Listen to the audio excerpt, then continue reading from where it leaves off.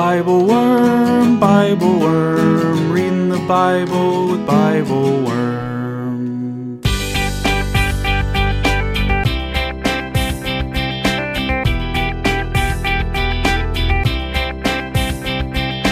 Welcome to Bible Worm, getting to the core of the biblical text. I'm Dr. Amy Robertson, Director of Lifelong Learning at Congregation Or Hadash in Sandy Springs, Georgia. And I'm Dr. Robert Williamson, Professor of Religious Studies at Hendrix College and the founding pastor of Mercy Community Church in Little Rock. We're here every week to discuss the biblical text, both as biblical scholars and as people of faith, one Jewish and one Christian. We continue this week in the very first chapter of John, verses 35 through 51. We see and hear lots of invitation and open doors and open questions. The author masterfully directs our attention as much by what he doesn't say as by what he does. Come and see, the text says, more than once, but then it doesn't report what they saw, maybe inviting us to come and see ourselves. Through poetry, through double meanings, and through straight-up silence, our author opens up space for truths that lie beyond language. Thanks for being with us.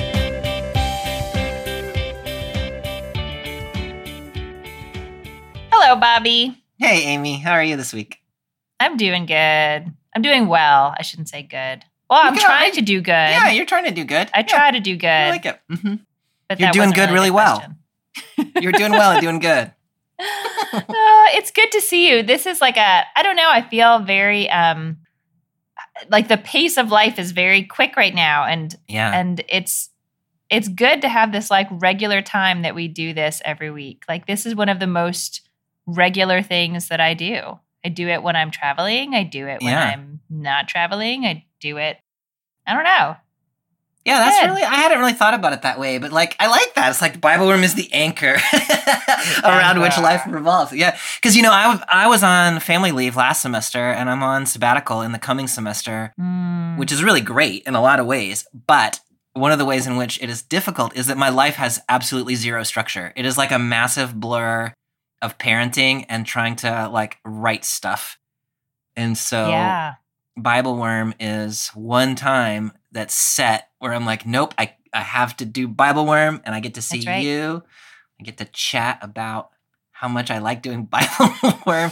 This is very meta. Now Bible Worm is talking about how Bible Worm loves Bible Worm. Wow, that's deep.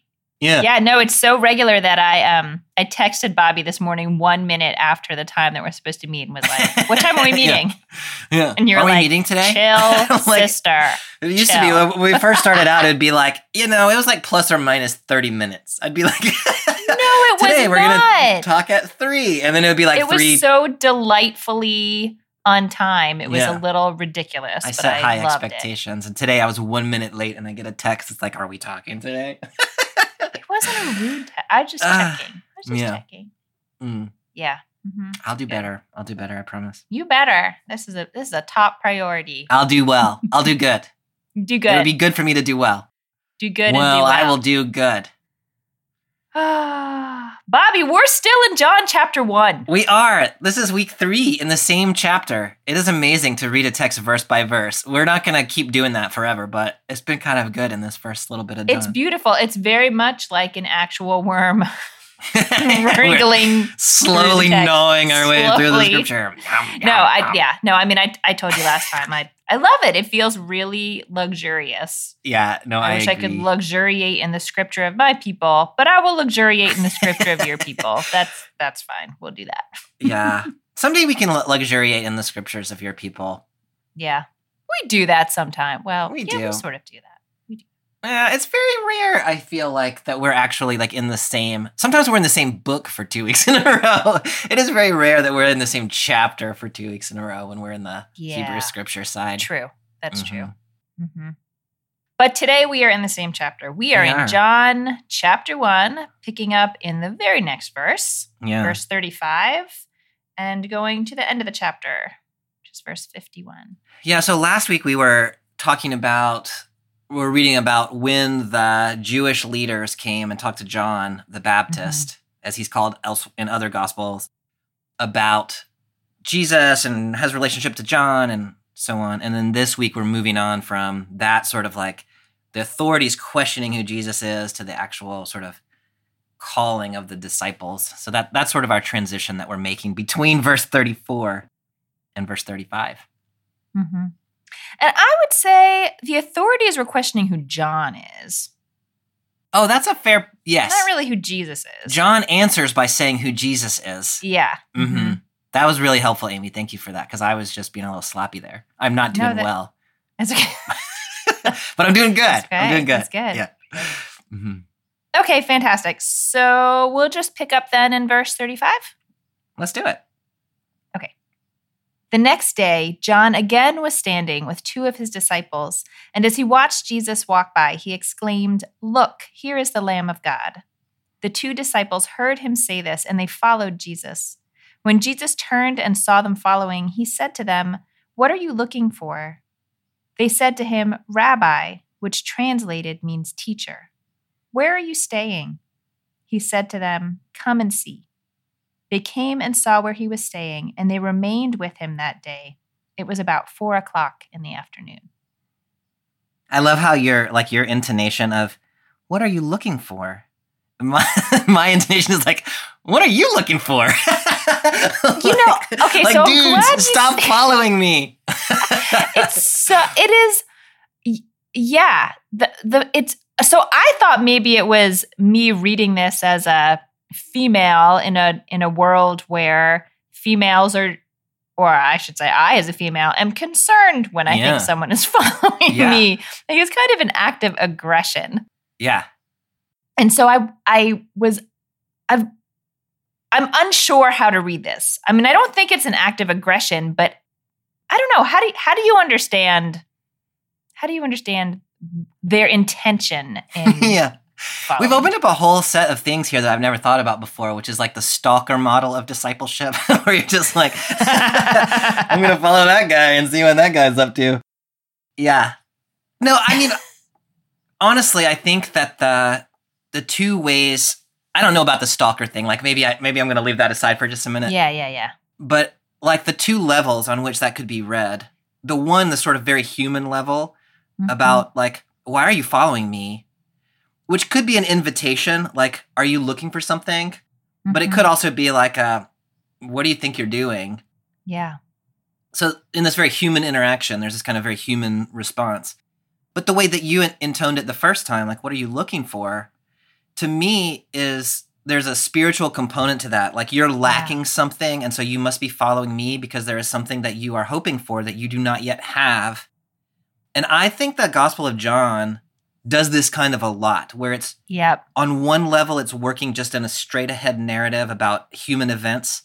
And on another, sometimes subtle, sometimes kind of in your face level, it's working on this whole spiritual thing. And we saw that with sort of the Word made flesh back in the prologue. This is, I think, kind of an enactment of that. Like, there's a spiritual thing happening, but it's happening in the context of a fairly mundane human interaction. Yeah, no, I love that. And you can understand it on either level or both levels at the same time. Yeah, for me, it's always both levels.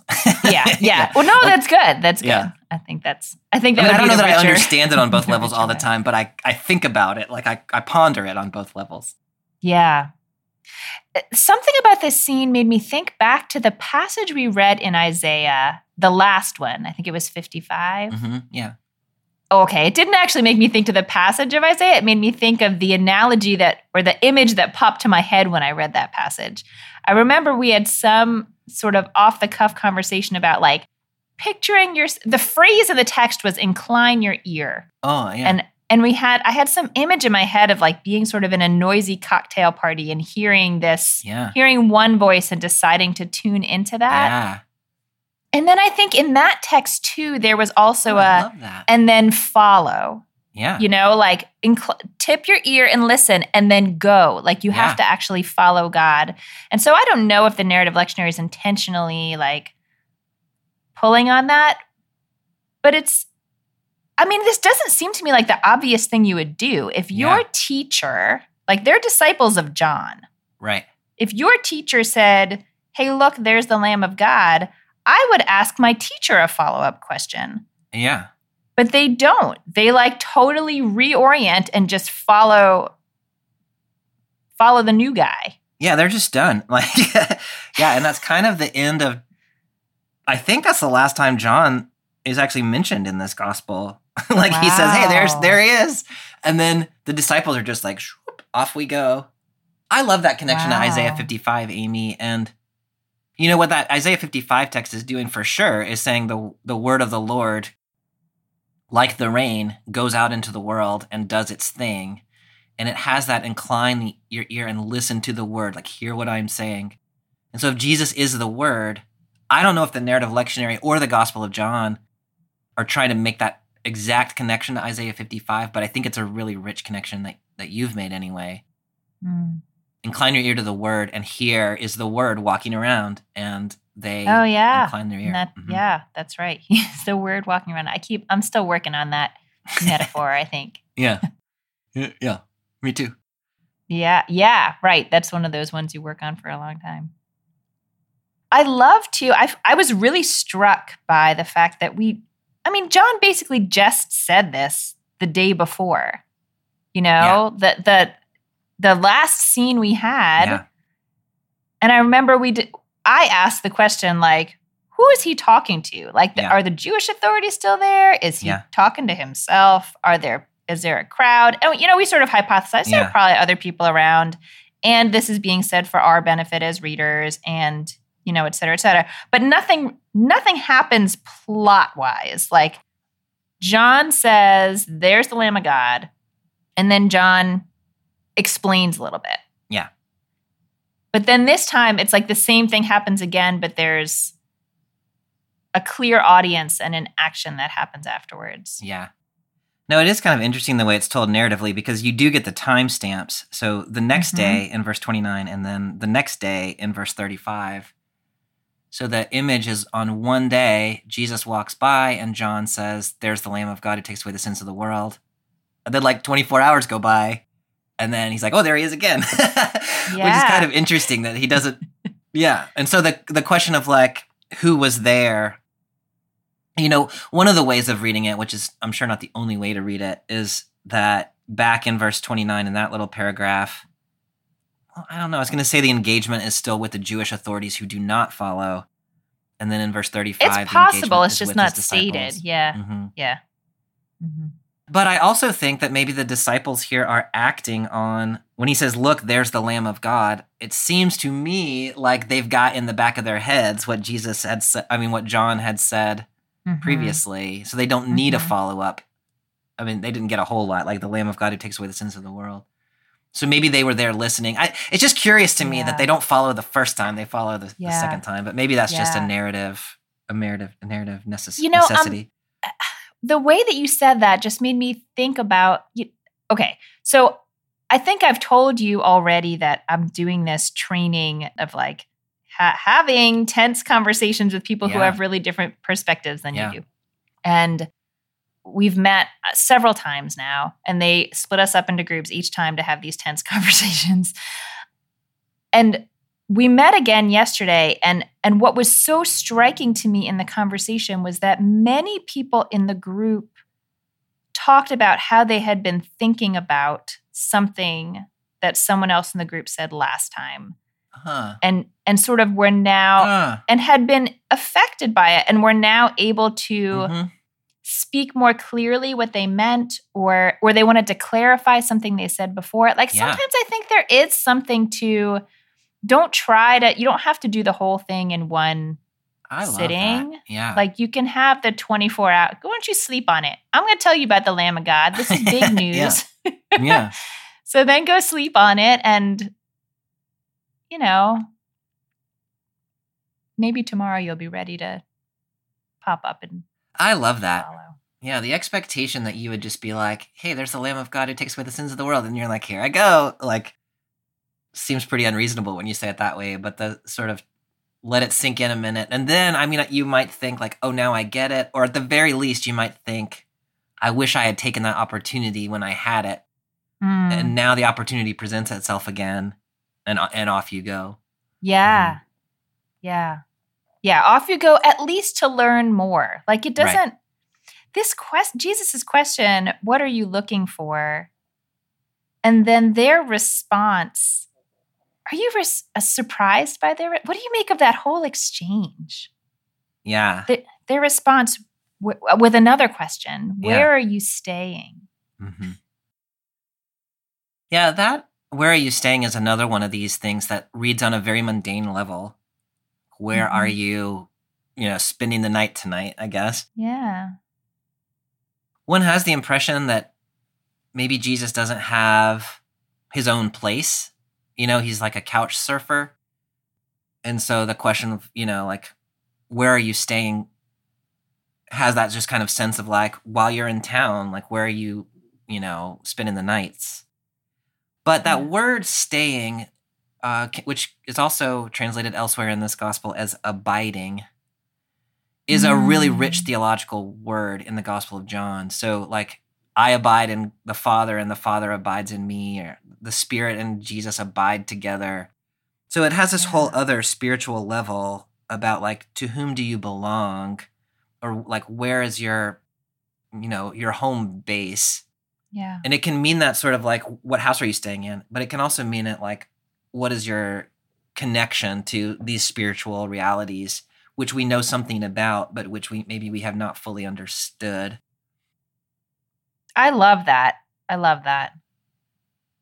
But the response of a question with a question is, really interesting. Classic. I know. I sensed the sort of multivalence of the question, what are you looking for? But I did not sense the multivalence of this question. And that adds a lot to it. I think I was experiencing it sort of as like, I don't know, like almost like abject curiosity. Like, what kind of bed sheets does the Messiah have? Like, what, let's go see his place. But also maybe more like, we don't actually know what we're looking for. We want to be around you, like I have a friend who is Catholic and goes to adoration sometimes. It's adoration. Protestants don't do adoration, right? No. Okay. So it's the idea that you are, I hope I don't get this totally wrong, that you are, sitting in the chapel or in a space with the consecrated host that is like actually understood to be Jesus. Like there's a real physicality to it. Yeah. And so you can just, sort of take a shift staying there in that space. And I think my understanding from her is that sometimes people bring particular prayers or questions, but sometimes they kind of don't even have words for what they're looking for. They just want to be in that presence. So this made me think of that a little bit. Like, we just want to go sit with you. Yeah. So what are you looking for? And I love that, Amy, so much. They don't have an answer to that question in any kind of specific way. What they know is they want to be near. And so they say, where are you staying? We're going to go there. I don't know why I'm going there. I just want to be there. Yeah. I love that. And then in like classic, maybe there's no like classic gospel form, classic Bible form. I don't even know what it is. We get no information about what actually happens. Yeah. Although we get it was at 4:00 in the afternoon. Like, I love that in this text. Like, we don't have any idea where Jesus went, but we know exactly what time it was. Why do we love that so much? No, I love it too. Yeah. Why do we love it? I'm spinning this out off the top of my head. Let's do it. John wants you to know that he is paying attention to detail. Yeah. So he's giving you enough detail that he knows it was 4:00 in the afternoon. And he could have given you more detail, if he had wanted to, about where Jesus physically is staying. But instead, what he wants you to notice is they remained with him. Yes. Which is related to what you were just saying about adoration. So what matters is not where they went. What matters is that they're with him. But it's not just that I'm overlooking this, because I can tell you that it's 4:00. Yeah. That's where I go. What do you think about that? I like that. And it's not even just that we don't know where exactly they went. We don't know whatever was so compelling that happened that they stayed for the whole day. Yeah. We don't know what they talked about or what they did or what. Yeah. We don't know anything. Yeah. But it must have been good. Yeah. This idea of come and see, I feel like is also the kind of thing that's going to develop in the Gospel of John. Mm-hmm.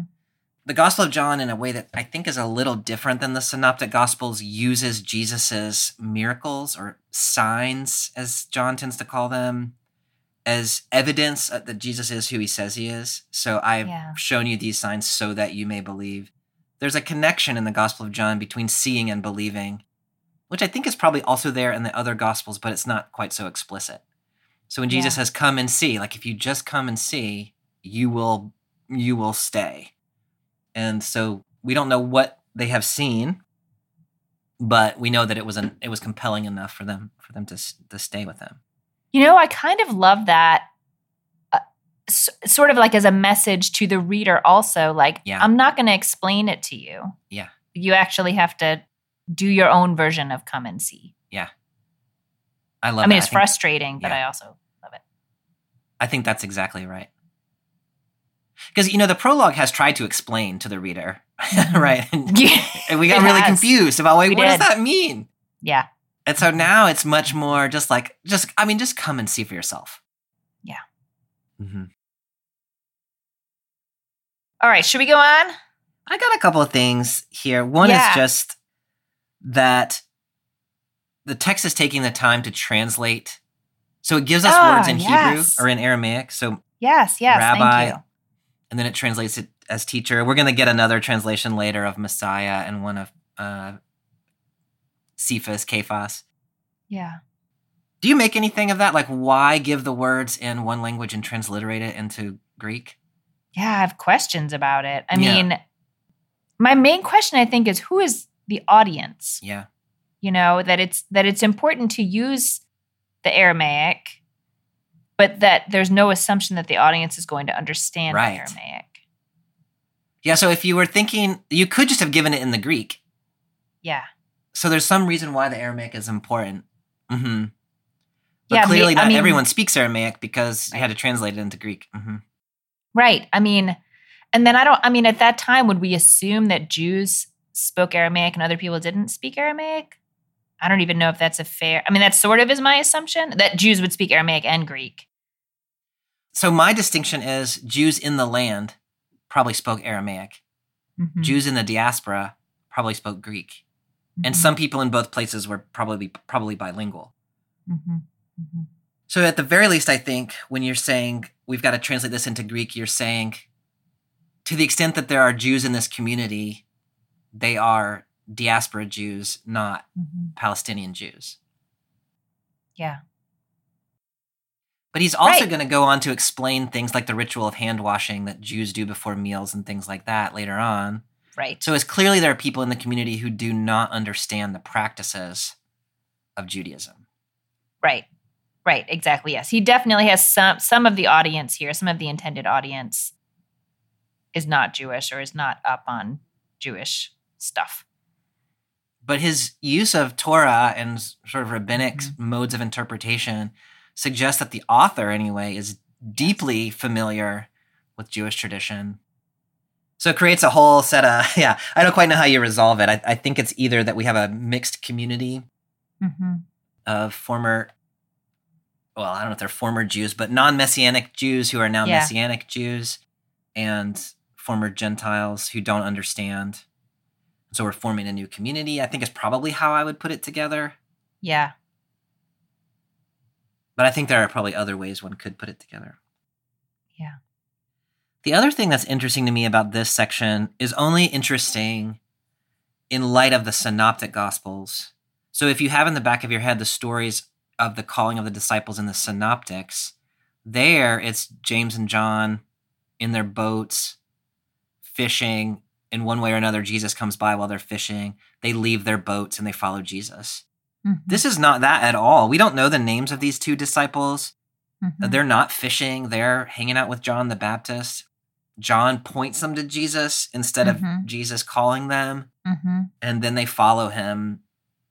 They're not leaving their boats behind. They're leaving their rabbi behind. They're leaving their religious leader behind. They're leaving their teacher, yeah. Mm-hmm. So there's some recognizable similarities, right? They're doing a thing, Jesus comes by, they stop doing the thing, and they follow. But the differences are pretty important, I think. Especially in my mind, the leaving behind of one's previous religious understanding and moving on, like as soon as they see Jesus. And John seems to give his approval to say... Oh, I mean, I think John suggests that they should. Yeah. Why are you following me? There's one greater than me coming. Mm-hmm. Yeah. No, I think that's right. And at least at this point in the story, it's not clear to me that they're like leaving their life behind and following him forever. Yeah. Like they followed him and spent the day with him. Yeah, I like that. Come and see. Yeah. It's not a commitment here. Yeah. No, I think that's really, I don't quite know what to do with that, but I really like that. So like a lower bar then you sometimes think of, like they do stay. Right. They do stay, right. Mm-hmm. But there's not like a leave your life behind, make your decision right now. Mm-hmm. There is a little bit a way that they can kind of wade into it. Mm-hmm. Mm-hmm. So it's like curiosity is enough. I don't know why I'm following. Why are you following me? I don't know. Right? Like that's good enough. I want to see your place. Yeah. Mm-hmm. Yeah. I'm just really curious. Like where the Lamb of God, is staying. Yeah. Okay, that's all I had to say about that section. Okay, good. No, I'm glad that we lingered on that a little bit longer. Okay, so I'm picking up then in verse 40.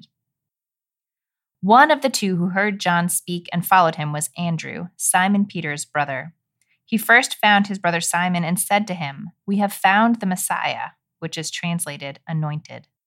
He brought Simon to Jesus, who looked at him and said, "You are Simon, son of John. You are to be called Cephas," which is translated Peter. So now we find out who these guys were, these disciples. We find out who one of them was. Yeah. Oh, that's right. We only find out who one of them was. Yeah. That's weird. It only tells us who one of them was? Yeah. That is weird. That's weird. You want to do anything with happens. that? Textual detail that is not clear what one should do with it? Yeah. I don't know. Yeah, I don't know. Yeah. It is a weird little detail. And, I like it. And I also like that Peter is the third disciple. Mm-hmm. And he is introduced into the disciple group by Andrew. Mm-hmm. Instead of being one who sees Jesus on his own and just sort of hops on board, so to speak, as in some of the earlier texts. Yeah. One way to think about it is that this gospel is decentering in some ways the identity of the core disciples. Mm. It does not talk about the 12. The Gospel of John doesn't. The boundaries seem to be more porous. Their specific identities seem to be less crucial, which maybe has some openness about it. That you too could be an unnamed disciple who has an important role to play, even though nobody knows who you are. Yeah. Yeah, I can see how it would do that. And I can also see how it really clearly centers Jesus. Yeah. You know, sort of in the same way that like John's going to give you some details and you might wonder about other things. Yeah. But you're not going to get that information. Yeah. Because it might be a distraction to you. Yeah. Oh, I think that's right. I like that a lot. This is not a story about James and John. Right. This is not actually a story about the disciples. This is a story about Jesus. Mm-hmm. That's good. We do find out clearly here that though we don't know whatever happened during the course of that day, whatever happened, Andrew at least came out pretty clear. We found the Messiah. Yeah. Like that's big news. Yeah. No, it's huge news. And one of the things that's kind of interesting to pay attention to in this text is the titles that people use for Jesus. And so we saw rabbi, right? So when they first talked to him, they called him rabbi, which means teacher. Now they're calling him Messiah, which has a different connotation to it. We don't quite know exactly what connotation at this moment, but they have gone from thinking here's a teacher to thinking here is a singular kind of teacher who is the Messiah. Yeah. Mm-hmm. The one and only anointed. Yeah. Mm-hmm. Which, again, like at that time, that may not have been an understanding that there was divine status. I don't know. Right. but the anointed one was like the leader for the people who has been chosen by God. Yeah.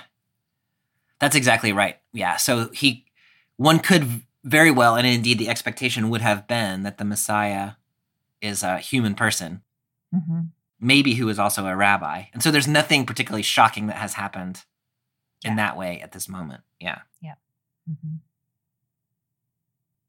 So Jesus like pretty much immediately renames Simon. Yeah. He just looks him over. Yeah. He looks him over. He knows who he is, which I assume he just like Yeah. It's like a special power of the Messiah he's got like a, visual Rolodex of everybody and knows who everybody is. And then he immediately renames him. Yeah.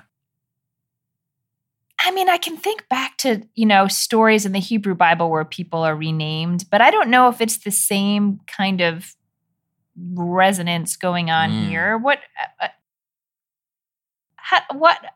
do you think of this?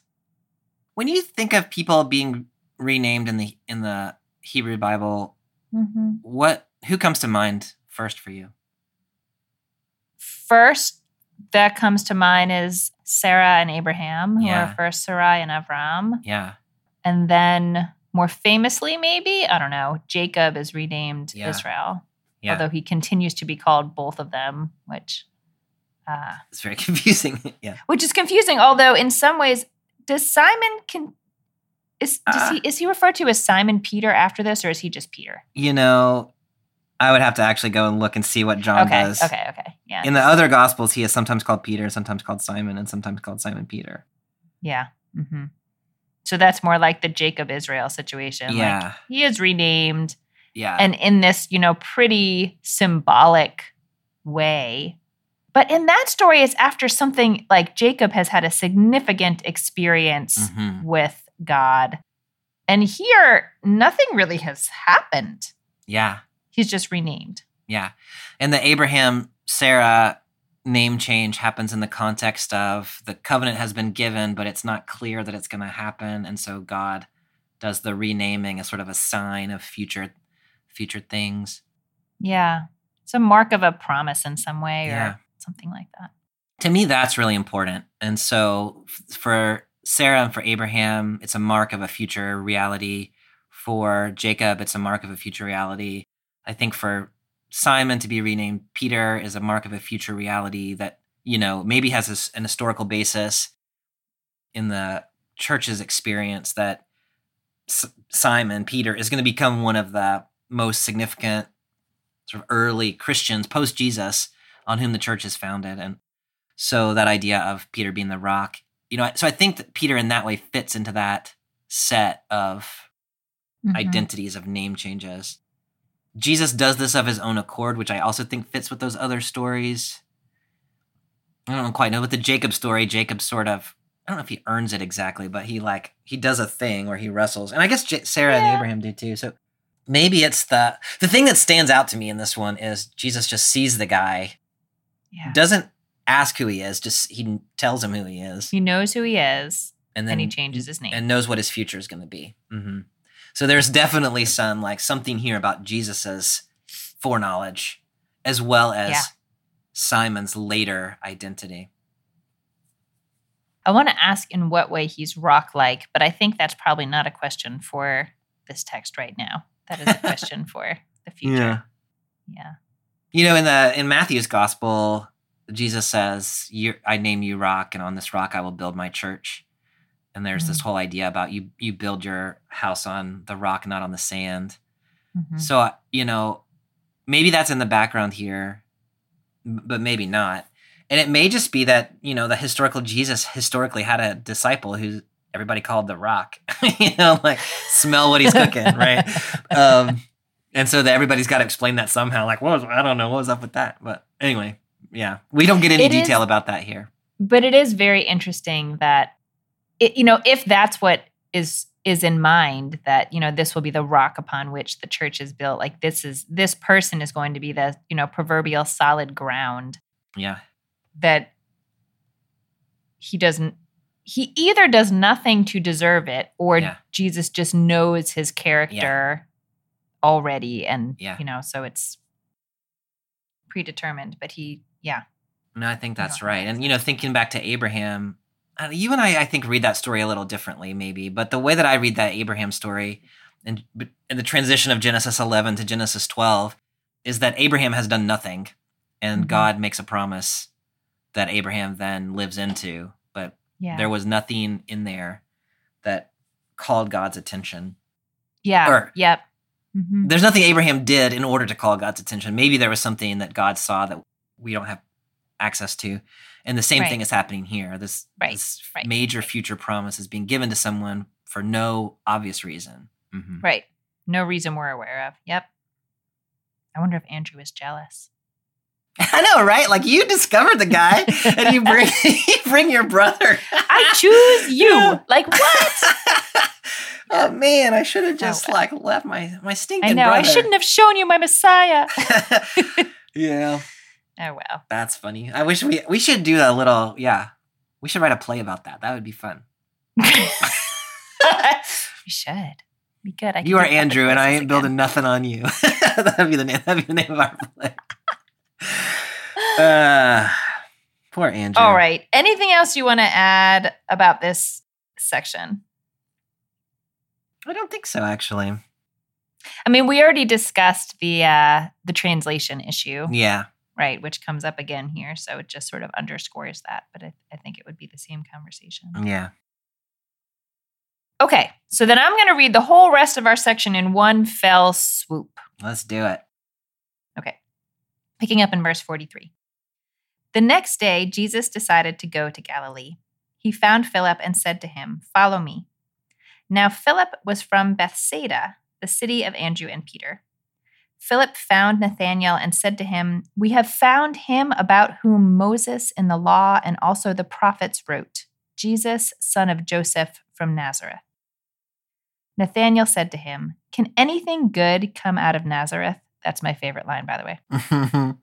Philip said to him, "Come and see." When Jesus saw Nathanael coming toward him, he said of him, "Here is truly an Israelite in whom there is no deceit." Nathanael asked him, "Where did you get to know me?" Jesus answered, "I saw you under the fig tree before Philip called you." Nathanael replied, "Rabbi, you are the Son of God. You are the King of Israel." Jesus answered, "Do you believe because I told you that I saw you under the fig tree? You will see greater things than these." And he said to him, "Very truly I tell you, you will see heaven opened and the angels of God ascending and descending upon the Son of Man." There's a lot going on in there. There was a lot from and then they hung out with Jesus for the afternoon and we'll never know what happened. Then, there's a lot in here. Yes. Okay, where to start? So there's a shift here now in that, you pointed out before that in the Synoptic Gospels, Jesus starts out getting disciples by asking them to follow him. And that's not where this starts, but it goes there pretty quickly. Right? Now Jesus is finding folks and saying, "Follow me." That's interesting because Jesus does call Philip that way. But then Philip goes and finds Nathanael. That's right. It's a mix. So we've got this theme here, which I think is not the case in the Synoptics, where disciples are sort of recruiting their friends and family. Mm-hmm. But we've also got this thing where Jesus is calling at least Philip on his own. And it's also interesting that Philip is from the same town that Andrew and Peter are from. So we've got this kind of hometown Galilee, Bethsaida thing happening here. Like, one gets the sense that all these guys sort of know each other already. Yeah. Mm-hmm. That is really interesting because I was thinking, about the difference between having your teacher, your spiritual leader, point someone out to you and then you decide to follow them versus like some guy that they don't, presumably, as far as I can tell, Philip doesn't know. Doesn't know Jesus from Adam. But Jesus says, "Follow him," and he does. And then again, like, we don't know how all it goes down, but he's very quickly compelled, and willing to confess, I guess, willing to witness, I don't know the right terminology, to other people, we've found the guy that is described in the Hebrew Bible. Yeah. Yeah, and it's really interesting too because, when Philip is talking to Nathanael about why he should follow, he uses the same come and see that Jesus had used with the unnamed disciples earlier. And so you really get the sense that like there is something to see when you go and see, right? Like it happens really fast. And people spend a day with Jesus and they're like, oh yeah, this is the one. I get it. Right. I get it. I'm really glad you pointed out that come and see before because it didn't stand out to me when I read it on my own, but having just talked about it with you, it did stand out to me. Yeah. The other thing you're making me think about is that, so now we've got sort of at least three different entry points into being a disciple follower, like a disciple of Jesus. One is your teacher says, there's the Lamb of God. 2 is your friend says, hey, we found this guy. And 3 is Jesus says, follow me directly to you. That's right. So I like that, like in the synoptics, you kind of get this sense of like Jesus either calls you or he doesn't. Yeah. But here it's like, you got some options. It's not a cookie cutter way of becoming a disciple. You've got some options about how it happens, but the thing that's common is come and see. However you get there, pay attention and you'll get it. I think that's really interesting in this gospel. Yeah. No, I like that a lot. And I was just thinking as you were talking that while it's Philip that he calls directly, we actually hear a whole lot more about Nathanael than Philip. And so, I don't know, it just has me thinking about the various paths that we each have, in our spiritual lives and what we need and who we need to bring us in. And certainly, Peter winds up being really important. Yeah. And here, Nathanael is maybe takes up more words on the page, at least at this point. But both of them have to be called in by someone else, by a brother or a friend. I love that connection. Nathanael's kind of an interesting one because he is not mentioned anywhere in the Synoptic Gospels. He's not listed in the disciple lists. And so we don't really know anything about him from anywhere else, which is kind of, going back to that idea that John doesn't really have a 12. Yeah. And so it's just people. But you're exactly right. He gets a lot of text relative to some of these other folks. Like Philip doesn't get really anything. Yeah. And it's interesting to me because Nathanael's first response is like, what are you even talking about? Like his response, it just makes me think of like a person from New York saying like, can anything good come out of Jersey? Like, really? Can anything good come out of Nazareth? Yeah. It's just real frank. But Jesus seems to, well, okay, I don't know. Then this statement that Jesus makes, here is truly an Israelite in whom there is no deceit. Do you connect that to his very frank assessment of Nazareth? I had not until just now.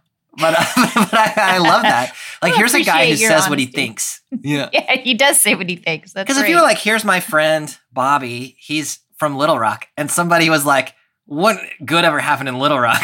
Like, you do not, that's just not something you say when you meet somebody. Maybe but Nathanael says it, and Jesus is like, I don't know. I kind of thought that Jesus has some prior knowledge or something here, but I love that interpretation. He does also seem, clearly he has prior knowledge, but I love that interpretation that Nathanael just speaks his mind and Jesus appreciates that. He's not going to try to pull one over on you. He's just going to tell you. Yeah, I love that. Yeah. Do you read an edge to that statement, here is truly an Israelite in whom there is no deceit? Like a sort of anti-Jewish edge or not? Well, now that you've said it that way. But I will tell you, I did not. Oh, interesting. First, yeah. But there is a footnote in my text that this was a little bit of a jab. You're reading Adele Reinhardt's John commentary in the Jewish Annotated New Testament? Yeah. Is that what you're working with? Yeah. Yep. Mm-hmm. I mean, that's interesting. If you don't read it with an edge, how did you read it? I really read it in response to his, as like the most positive spin on his sort of rude candor. Yeah. This is a guy who speaks his mind. Yeah. I didn't read it as an assessment of other Israelites being deceitful people. Did you do anything with the word Israelite there? That's there a are great other words you question. could use there. Yeah. I mean, so I will tell you what my commentary suggests that this is a reference specifically to Jacob. Oh. And Jacob's deceit of his brother, yeah. Back in Genesis. And we are going to get another reference to Jacob, a Jacob story later in this paragraph. So maybe. Yeah. And, Jacob's name is changed to Israel. And also, like, at that time, you wouldn't have called the people in the story Jews. It was really a whole different religion, Israelite religion. Yeah. So maybe? I don't know. Yeah. What do you think about that? No, I think that's really interesting. Israelite stands out to me as a New Testament reader because you don't it's a little bit of an anachronism. Yeah. And elsewhere, John talks about the Jews. And as we, I think, talked about last time and the time before, it's almost always negative. Mm. And so the fact that he chooses to use a different word when he says something, at least relatively positive, is kind of like there's something going on in that choice. Yeah. That's very interesting. I do think you're exactly right that he is, it is possible for people to both be Israelites or Jews and also be people that Jesus respects and admires. Mm-hmm. But he's not going to call you a Jew, or at least John is not going to call you a Jew. Mm-hmm. Mm-hmm. And so to me, therein lies the edge, right? So, yeah. Yeah. Mm-hmm. But I tend to read it the way you did. What Jesus is actually commenting on is here's a guy who speaks his mind, and I appreciate that. Right. Not like he's the only Jew I've ever met. Right, not as opposed to all the other Israelites. Who's not deceitful. Yeah. Mm-hmm. But I mean, obviously one could read it that way, and I think there's a really, a dangerous, probably a lot of dangerous sermons have been preached out of that, I would imagine. Yeah. Yeah, that it's that, form of prejudice that we see against many communities. It's just part of the way prejudice works, is that it's almost like the exception proves the rule. Like, exactly. The fact that you can find one exception doesn't mean that you then accept that, my my prejudice was wrong. Yeah. Yeah. Mm-hmm. I think this is a little bit of a dumb question, but I'm going to ask it anyway. Here we go. Ready for my dumb question? Mm-hmm. Why is Nathanael convinced by the fact that Jesus says, I saw you under a fig tree? Even Jesus thinks that's a little weird. Wait, why do you think Jesus thinks it's weird? Because then Jesus says, do you believe I told saw you under the fig tree? Because I told you I saw you under a fig tree? Like, it gets a lot better than that. Yeah. Like, I don't know. That's weird. The fig tree thing is weird just in general. And, like one way to read it is just like, I was walking around and I saw you standing under a fig tree. And that's how I knew who you are. You always get a sense of like Jesus overheard or something. Some people have suggested, I'm not sure I'm at all convinced by this, but that Jesus had some sort of powers of premonition, right? So he was not actually at the fig tree, but he sort of had a vision of him at the fig tree, and so he knew. Mm-hmm. It is also possible to read the fig tree metaphorically or symbolically as either a sign of the eschaton or, as you know, in Jewish texts of around this period or maybe a little bit later, the fig tree was sometimes thought of as like a representative of the Torah, gathering the fruit of the figs, related to the tree of life maybe, which might have been a fig tree, not an apple tree.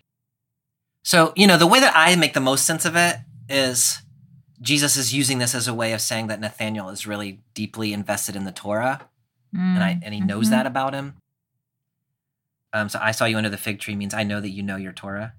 Yeah. But I don't know why I tend to think that way, and rather than one of the other options. What do you do with it? I love hearing you talk about that because again, you're pointing out how John points in at two different planes. Yeah. At least two different planes. Yeah. At the same time. Yeah. So if you read it as, on a more mundane sort of physical material level, for me, what I get from that is almost like this, it's so logically silly Yeah. that you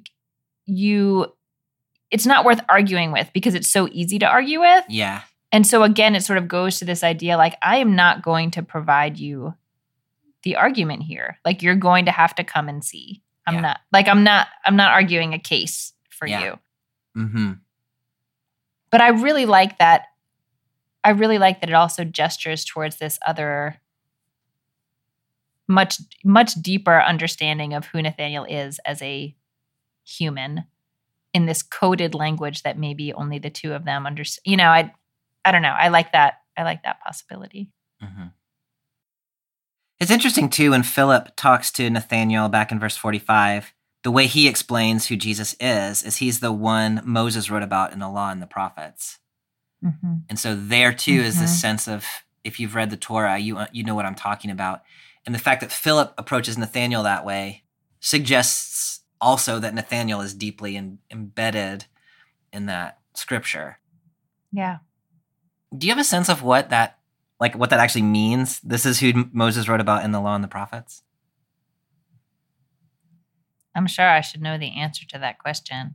Oh, I don't know that there is an answer to well, that I mean, question. So I mean, I think it's two different things. It's who Moses wrote about in the law and also the prophets. Yeah. Right. Mm-hmm.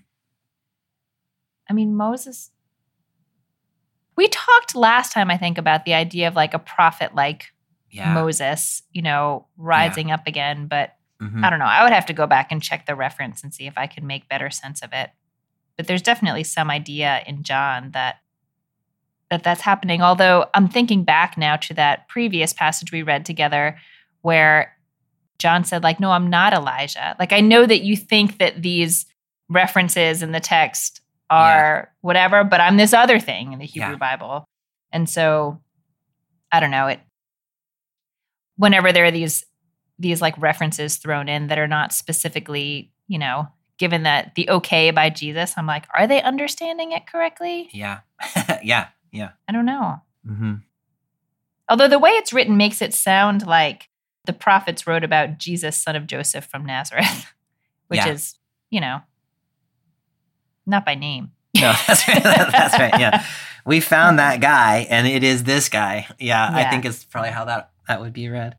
No, I think you're right. There's sort of a general sense of like, hey, anything that you read in the Torah and the prophets that seems to be gesturing forward toward a future figure, that's this guy. That's this guy. Yeah. Yeah. I do think there are probably some specific references. That one from Deuteronomy that you're talking about, the prophet like Moses who will come after me.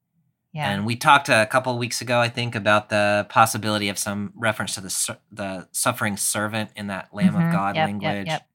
So I think there's some specific instances that, you know, probably are in the background here. But the general sense is, if you've read your Hebrew scripture, you know what I'm talking about. Mm-hmm. Right. It's interesting to me, too, on this issue of Nathaniel kind of being, I don't know that Nathaniel's a doubter, but he's definitely a little bit of a skeptic. And at the end of the gospel, we're going to get Thomas, who is also a little bit of a skeptic. And, you know, Jesus is going to say, you have seen and believed, but blessed is the one who does not see and yet believes. And so you kind of get a little bit of a pre-taste of that right here. Like you saw you believe because of the fig tree, but there's so much more than that. So it's interesting that the gospel is in a sense bracketed by these two skeptical disciples who are commended. I'm glad you got it, but like there's more to get than what you got. Mm-hmm. Yeah. And then I feel like these last couple verses just, there's a lot in here. Yeah. So I don't know if we can roll these into one conversation, but the two pieces of it that feel really compelling to me are verse 49, where we get these two statements juxtaposed. You are the Son of God. You are the King of Israel. Yeah. And then Jesus himself, who says, you will see heaven opened up and the angels of God ascending and descending upon the Son of Man. Yeah. You know, upon Jesus, which as far as I can tell is a reference to the story where Jacob has a dream and there's some kind of ladder escalator situation. And the text says like, God was in this place and I didn't know it. And the angels are ascending and descending this structure. I think that's probably the right connection. Yeah. And so but I think you have more to say about it than that. Well, no, I'm just curious about what, like, so Jesus is being described in some way in light of this ladder to heaven or staircase or escalator. Yeah.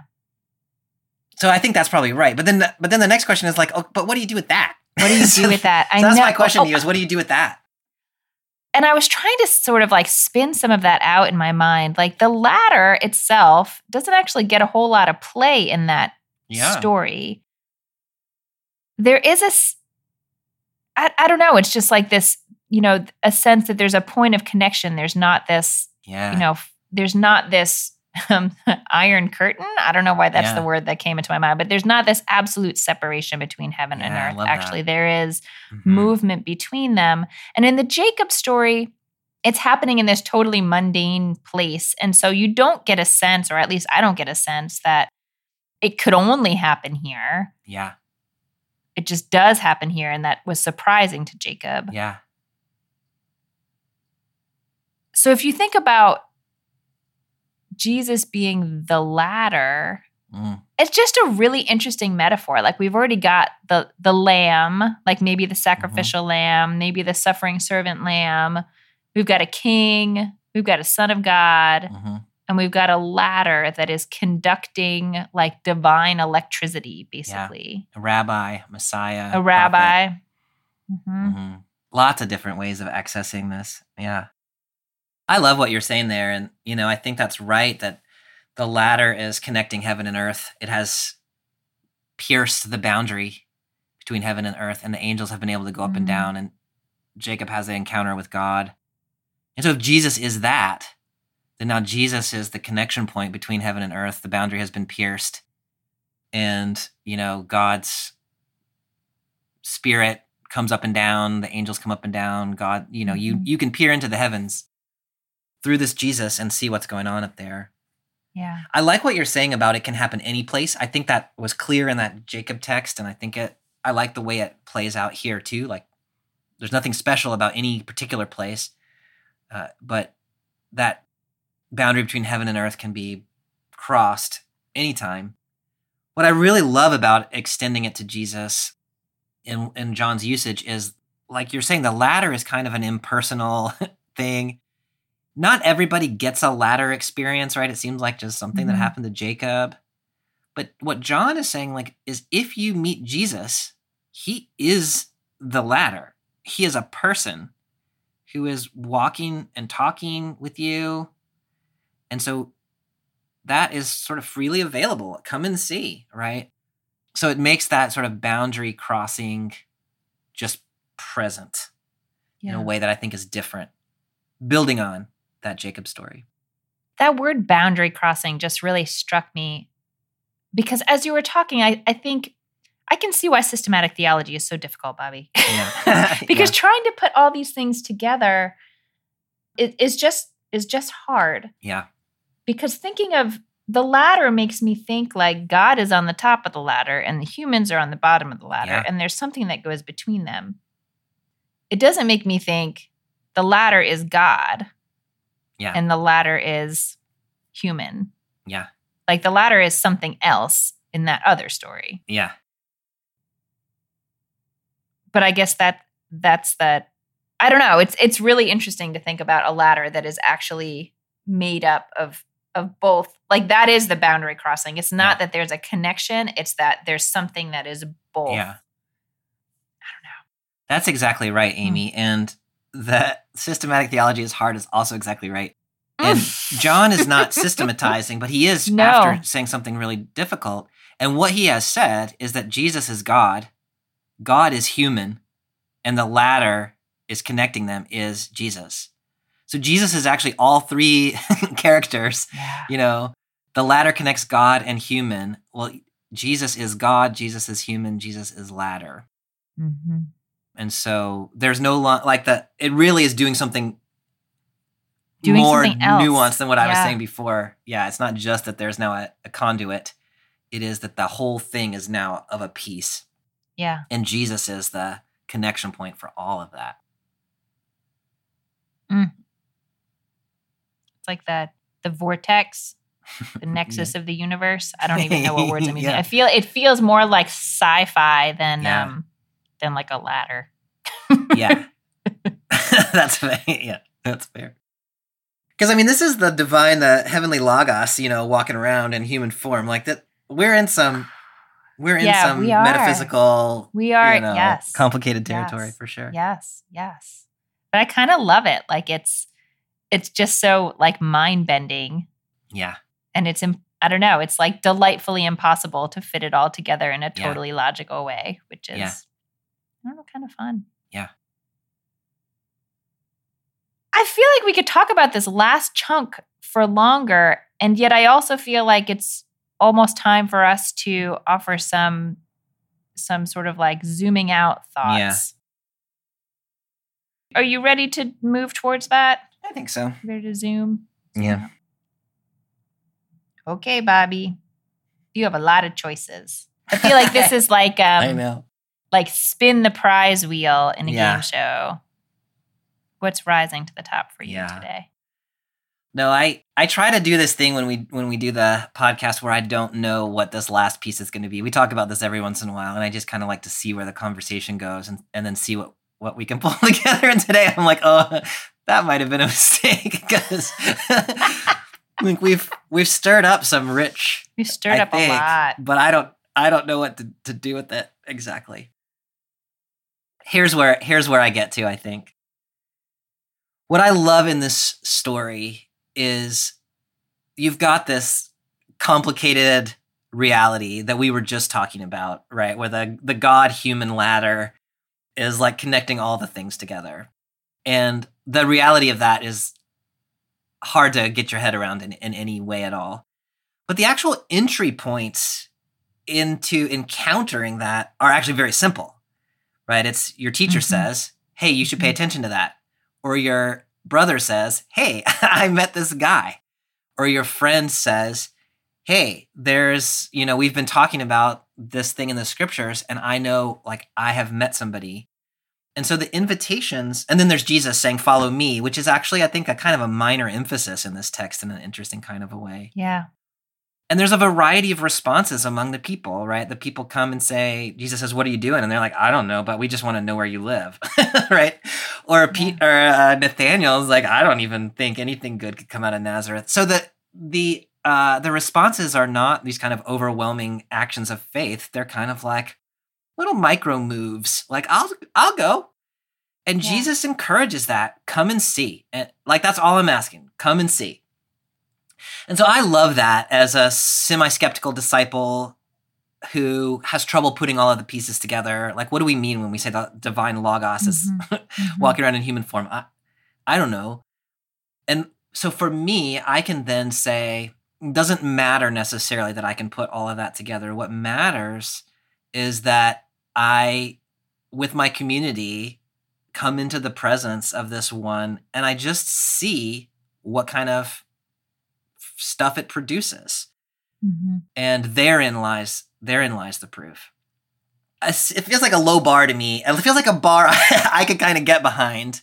It does. I mean, it does. I feel like in some of the other stories we've read, there is in both the Hebrew Bible and the New Testament, there's sometimes like an urgency about like, commit now, do this thing. Yeah. It's a little bit all or nothing-y, like right now. Yeah. And yeah, like you, I'm really compelled by this sort of slower, like, find me as you need to. Yeah.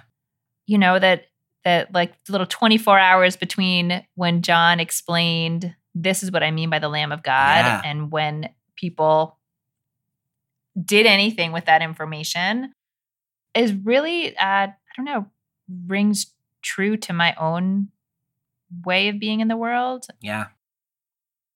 I love that. I love it. Yeah.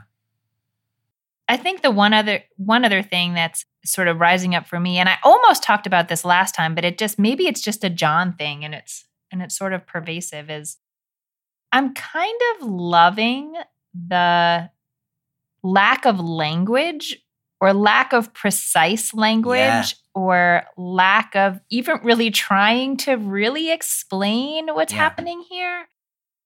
And, you know, I do children's education and adults education. And part of what I've been thinking about and learning about lately is the way in which we try to get our kids to talk about spirituality when they're so young, and language might not be the best way for them to, you know, actually swim in that pool and like figure things out. And so, you know, and I think while we get better at it, theoretically, as we get more used to it as adults, I think that I rely on it too much. And there are things that you just have to come and see and have to let wash over you. And you just know things and you don't know why you know them. Yeah.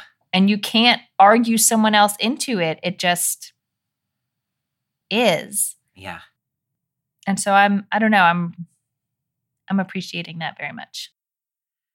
Yeah, I love that. And I think that's so instructive for Christian community or for whatever communities we belong to. That, I mean, it sounds sort of trite when I say it in a way that it sounded profound when you say it, but like, it's not what you say, but it's what you do. Like being able to articulate, you know, there's something to that, but what people see when they come into your community matters. Yeah. And, you know, part of what I've been worrying about in this podcast is, what do people see when they encounter my community, but also sort of the Christian community more broadly? If you say, come and see, and they do, like, what do they see? And I mean, that puts a different kind of a face on it in terms of like, what is the public witness that we're putting out there, both my community and also other communities that claim the same loyalties as I do. And if what people will see there are not things that are reflective of the divine realities to which we are trying to point, then we need to do something that's different. Yeah. Not just say something different. Right. We spend a lot of time thinking about words. I spend a lot of time thinking about words. I love words. Me too. But it has limits. Yeah. And can be easily overturned by other things you would see. Yeah. Interesting stuff, Bobby. It is. Alrighty, so next week, we again get the luxury of just picking up on the next verse. Yeah. Which is chapter 2, verses 1 through 11, about a wedding. A wedding, yeah. I love a wedding. Oh, I'm going to wear my wedding dress. Oh, Lordy. Yeah. Amy, the other thing that I'm noticing, which is not at all relevant, is that next week is John 2, 1 to 11. And then the week after that is John 2, 13 to 25 So of the whole Gospel of John, we're skipping verse 12. We're not skipping 12. We are definitely going to read. We're going to do a whole special episode on chapter 2, verse 12. After this, Jesus and his mother, his brothers, and his disciples went down to Capernaum and stayed there for a few days. That's nice. Yeah, that's lovely. Why would you skip that? Maybe it's a typo. Maybe I typoed it when I put together the schedule. It's your typo. I blame you. I don't make typos. That's clearly not true. Some of the insane texts that I sent you one the other day that was like totally. Oh my gosh, the one that was. Wait. We do have to tell people what this text was. Yeah. This was so good. Oh, okay. So when we were rescheduling our podcast one time, I told you what time we needed to be done, and you said you just had to check in with your wife to make sure that worked for your family situation. Yeah. And then you wrote thumbs up for gunfire at 12:30. And I laughed about it for like 3 days. Thumbs up for gunfire. Yeah. Oof. Welcome to Arkansas, I guess. That was... It's fantastic. Thank you, autocorrect. Yeah. All right, friend. Well, I'll see you next week. We can't top that. I'll see you next week. It's good to talk. Bye, y'all. Bye.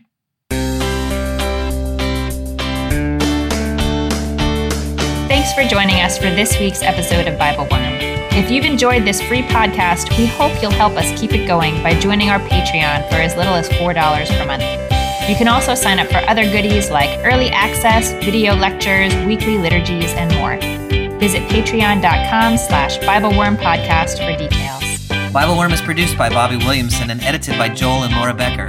Our theme song is sung by Colin Bagby.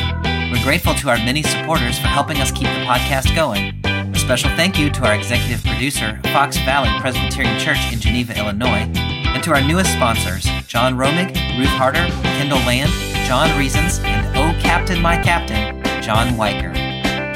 Join us again next week for John chapter 2, verses 1 through 11. Until then, keep on digging.